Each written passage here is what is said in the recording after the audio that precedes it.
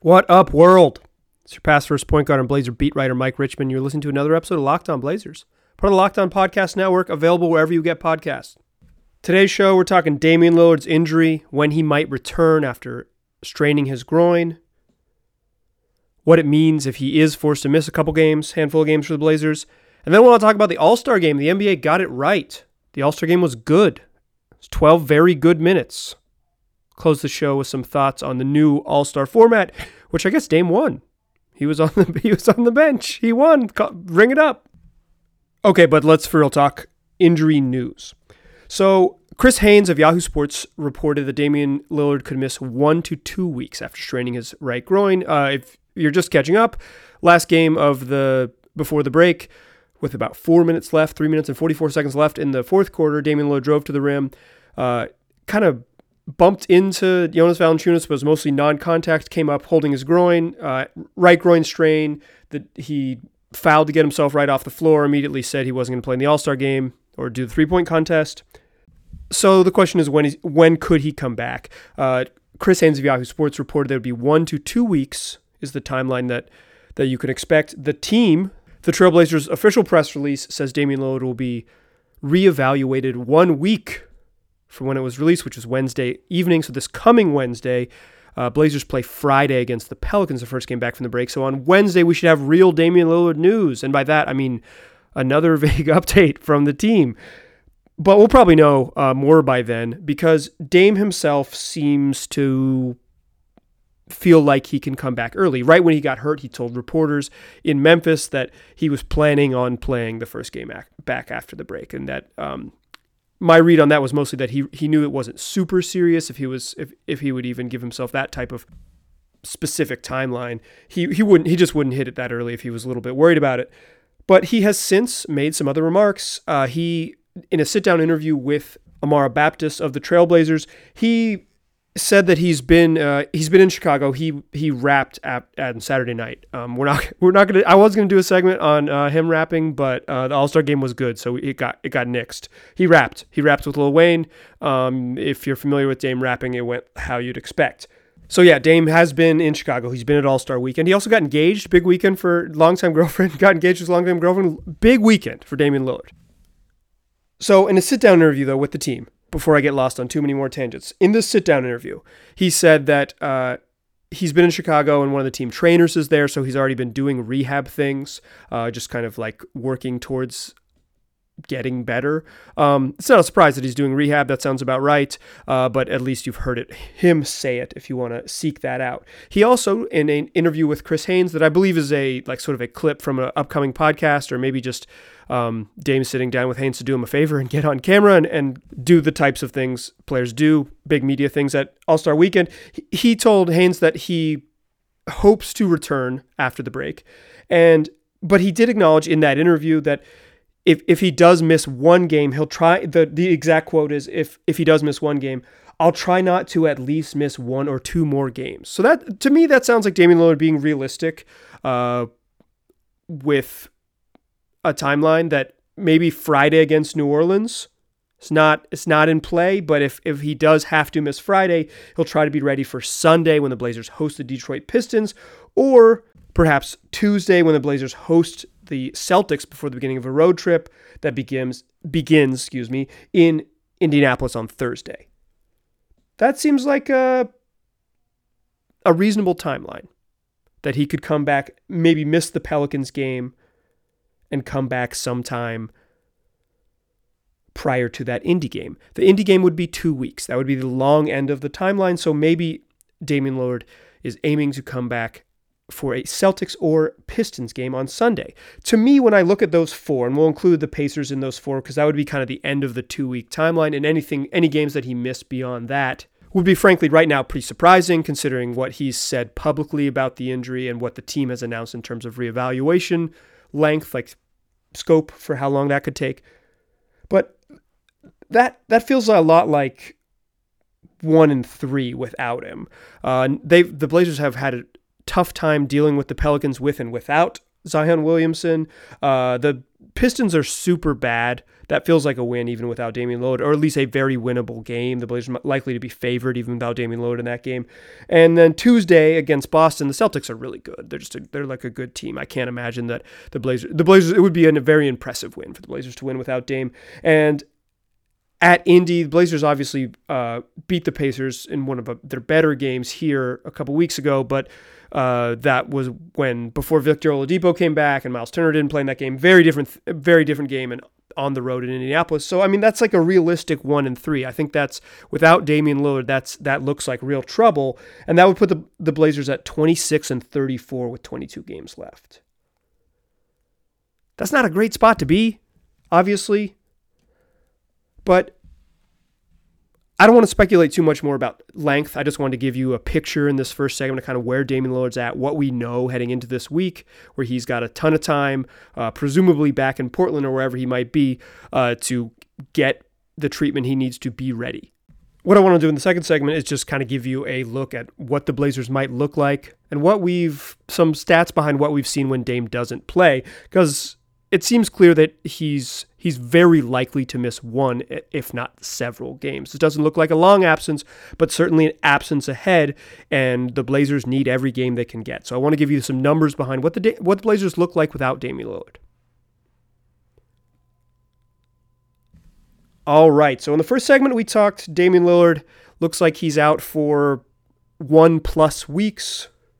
Certainly one, because that's how the All-Star break works, but looks like he's set to miss a small number of games. Looks like this injury is very likely to keep him out of 1, if not more, but probably not more than 4 at the most from what we know right now. Obviously, those things can change, but we're talking a few games in a stretch where the Blazers can't really afford to lose grasp of the rope. They're kind of at a point in their season where if they get far enough away, things are going to change in a hurry. And by that, I mean the decisions you make, although I think Zach and Nurk would probably play regardless, the timeline for when you bring them back, it really, really might change if the Blazers lose to ground in the standings. So this is not exactly breaking too much news. It's why it's in the second block here, not the first block. But Damian Lillard is extremely good. The Blazers will miss him if he doesn't play. Over the last 15 games, he's averaging 36.5 points on nearly 50-40-90 shooting. That's field goals, threes, and free throw percentage for those of you not familiar. He's also averaging nearly 9 assists and 5.0 rebounds a game. He's just been a monster.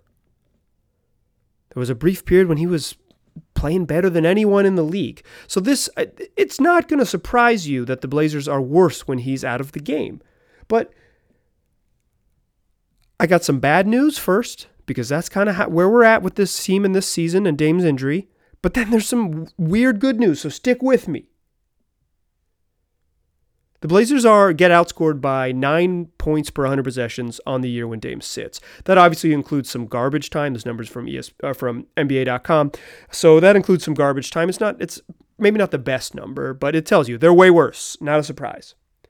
But in the 55 minutes that Dame has been on the bench, but CJ McCollum, Hassan Whiteside, and Carmelo Anthony have been in the game, the Blazers have been outscored by 6.5 points per 100 possessions. Most of those minutes that those three played together without Dame came in November when Dame missed a couple games. The loss at New Orleans, Melo's debut, and then the loss where the Blazers played pretty well, lost by 8 in Milwaukee. That was probably one of their better losses early in the season when they looked pretty competitive against the best team in the NBA. So not a big surprise that trio hasn't been particularly good, has been consistently outscored when Dame sits, but that gives you a sort of a sense of what they might be up against, is that even when their core guys are in, they're still going to really miss Dame. To maybe highlight this another way, when both Dame and CJ sit on the season, the Blazers get outscored by 14 points per 100 possessions, negative 3.9. in 151 minutes with both their guards out of the game. Obviously, that's going to include some garbage time, some blowouts, all those things. But in general, it just means that I think what it more cautions is it's not so much about that starting group. They'll figure it out. CJ McCollum's pretty good to be moderately competitive against these teams. It's when they have to rest their main guys. Being able to stagger Dame and CJ has been so important to their survival. The Blazers have been outscored consistently when either of those two are out of the game. When Dame sits and it's just CJ, when CJ sits and it's just Dame, the Blazers aren't that good. That's why they kind of went away from the staggering for a little bit and just tried to play them both together. They're going to win those minutes by the most they possibly can.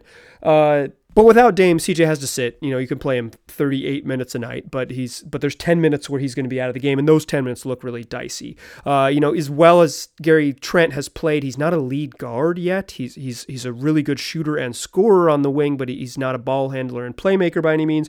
And Anthony Simons looked awesome against Memphis to close out the first half of the season before All-Star, but those guys are going to be asked to play much bigger roles and then really carry the team, or just a steady diet of Carmelo post-ups when CJ has to sit, when should Dame miss a couple games. But I promise you good news. I promise you, stick it out with me. We'll land on good news. Here is my very small sample size good news for you. Here's another non-breaking news element to introduce the statistic. Trevor Ariza has helped. The Blazers are better when he's been on the court this year. He's a huge upgrade over what they had on the wing prior to him. He just makes this team make sense. And in 17 minutes together, when Ariza, CJ, Hassan, and Melo are on the court without Damian Lillard, so the four other starters and out Damian Lillard, the Blazers have a plus 5.3 net rating. Rejoice, hallelujah, 17 real-life positive minutes. Now that number, like the 55-minute number that I read to you with just the Melo, CJ, and Hassan trio, that quartet number of 17 minutes, too small to mean anything. Lineup data in general, I think it's really interesting because I think I've said this a bunch of times that when games start, I kind of feel like the only thing coaches do is decide who plays together and when. I feel like that's the job of an NBA coach during the game. You drop a handful of plays and you yell and stuff, but mostly the guys on the court make the decisions. So the way you can impact the game is decide who plays and when. But in general, I think lineup data is just kind of messy. It gives you a sense, and I know the Blazers to some extent look at trios and duos and stuff like that in their own statistical analysis. But I don't think it's super, super useful. I think there's more sort of nuanced ways than just the data to understand who plays well together and why.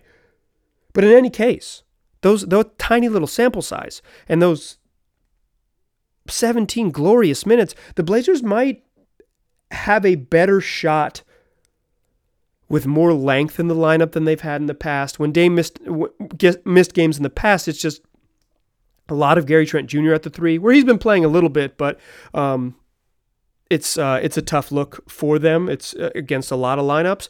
So Ariza helps. I do feel like all the other data, and obviously sort of like if you watch this team without, say you'd never been introduced to numbers, but you had watched this team a couple times, you'd know that the shorter gentleman who brought the ball up, I was going to say number 0, but that doesn't work. You've never been introduced to numbers. The letter O, dribbling the ball up the court, was the Blazers' best and most impactful player. So they're going to be worse without him. So I don't mean to point to those 17 minutes and say, look, maybe. I don't think so. I think they're going to be really rough without him because they're obviously not super good with him. And look, y'all know me. I'm not going to just have a segment that just has boundless optimism. I'm mostly a pessimist. I'm thinking if Dame doesn't play, the Blazers have a very real shot of going 0-4. Much stronger chance of going 0-4 than 4-0 if he misses all 4 of those games. He thinks he'll be back. Sounds like it. In every interview, he sounded hopeful when people have directly asked him about it. But that's enough Dame for now. We'll have more updates as his status becomes clear going forward the rest of this week and up until he plays. But let's talk about the All-Star game. The NBA got it right. The All-Star game was good. I almost never watch it, and it was good, enjoyable. So, third segment, I'll share my thoughts on what went down Sunday evening at the United Center in Chicago. All right, still Locked On Blazers, still Mike Richman, still pass first point guard. We talked to Dame in the first 2 segments. Now I want to talk about the NBA All-Star Game. Team LeBron beat Team Giannis 157-155. I don't know. I don't have the box score in front of me, but they scored 157 points on a free throw. And as lame as it was to end the All-Star Game on a free throw, it was the best All-Star Game I can remember. The only one that comes moderately close even is the 2012 game when Dwayne Wade broke Kobe Bryant's nose. But that was mostly competitive by accident. Like the game was within 15 points there in the fourth quarter and both teams decided to go for it. And it got a little more intense. But the NBA decided that the All-Star Game had gotten out of hand. They wanted to change things up. And I think they got it right. Like, I think this was good. I think this was close to the best case scenario for an All-Star Game. So what they did was they kept a total score, but each quarter they would reset the scoreboard to 0. So there was a winner each quarter. I don't think they really needed to do that reset to 0 thing, but having a winner, there was a winner each quarter. So the team split the first 2 quarters, tied in the third. So there was a carryover to the fourth. I thought the first 2 quarters were all-star gamey. Everybody got to play. They called a timeout with 6 minutes left in the first quarter, right in half, put a whole new group in. Everybody got to play. It was very sort of defense optional, walk in for a dunk, dribble into a 3. Guys weren't totally clearing the lane as you've seen maybe in the past when there's oops off the backboard and stuff like that. But it was an all-star game. The quarter scoring thing, like I mentioned, was a little just confusing. It ended up working out fine, but the actual function of the scoreboard was a little bit confusing. But the fourth quarter was legitimately good. We had Giannis and LeBron going at each other, the thing that I think many basketball fans hope that we'll see in the finals is those two guys. Giannis get a chance to go at the best player of his generation in an NBA Finals. Maybe you really don't root for the Lakers to be in the finals, and I apologize for insinuating that. Sorry. Lakers stink. LeBron stinks. Go. What's the least defensive Western Conference team that I could say would win the finals? Memphis? Grizzlies? I guess? Yeah, the Grizzlies. It'll be Grizzlies at Bucks in the finals for sure. Wait, that might mean I'm insinuating the Blazers don't make the playoffs. Sorry, no team wins. It'll be Blazers Bucks in the finals. They'll be playing Milwaukee, Dame versus Giannis. That's what we all want to see. But in any case, that matchup was incredibly compelling, seeing them play legitimately hard defense. Chris Paul was fantastic in this game. I think it was a celebration of how good Chris Paul is. It's perfect for a competitive All-Star game because guys were whining to the refs, and you had Chris Paul and James Harden and LeBron all on the same team. That is such a strong whining team, one of the best in the league, I'd say. And Dame was on the roster; you could have thrown him in there too. Anthony Davis, that's high-level whining. Kyle Lowry took 2 charges and flopped to draw a third. Maybe even stood in for a what would have been a 4th charge, but it was early enough in the fourth quarter that they weren't really, the refs really weren't tuned in. Both teams used their challenges in this game. There was a video review. I mean, this was real life NBA basketball. The game kind of got decided on the free throw line. They played the fourth quarter basically kind of like you would do in pickup. You would just say, they add 24 to whoever's leading score and say, we're going to play that number. So basically just say, hey, we're playing to a game of 157 now. The explanation, add 24 points to the team's winning score, is more confusing than the actual application of that rule. It's very normal when the game starts. Say, cool, first to 157 wins. It's an untimed quarter. But 12 minutes of Lowry and Pascal Siakam and Joel Embiid going at Anthony Davis, LeBron, Kawhi, that was good.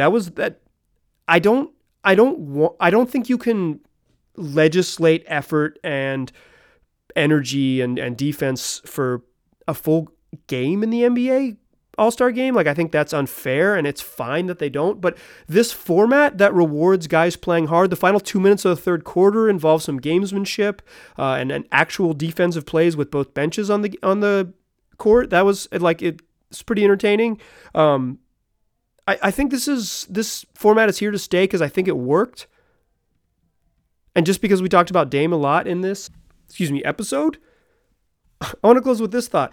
Teams are playing really, really tight defense but kind of just like one-on-one. They weren't doubling or like trapping on pick and rolls. It was kind of like pickup rules, but it was like very high-level effort. I think Dame would have been awesome in this game. They kind of, LeBron's team kind of needed someone who could just like pull up and shoot from deep. Chris Paul kind of played that role, but doesn't have Dame range. I feel like Dame would have been a monster in this fourth quarter. Really would have fit his skill set and the way the game went. It's just like a high-level pickup game where you're allowed to shoot from 35 feet. I think this is the future of the All-Star game. They named the MVP award after Kobe Bryant and it went to Kawhi Leonard. Biggest bummer about that is that Kawhi is the worst person you could possibly interview on court at the end of what was an awesome All-Star game. They literally should have just given it to someone else who's a better interview. I don't know, LeBron. There I go talking about how LeBron James is good again. That's as good a reason as any to stop talking and not annoy the Blazer fan base. But we got more shows coming the rest of this week. All-Star break won't slow us down. Tell your friends about this podcast. If you enjoy it, chances are they will too. They can find it wherever they already get podcasts. Google, Apple, Stitcher, Spotify, you name it. Search Locked On Blazers. Subscribe. Have your friends tell their friends. Let's grow the community so we can keep doing it. Appreciate you listening. Talk to you soon.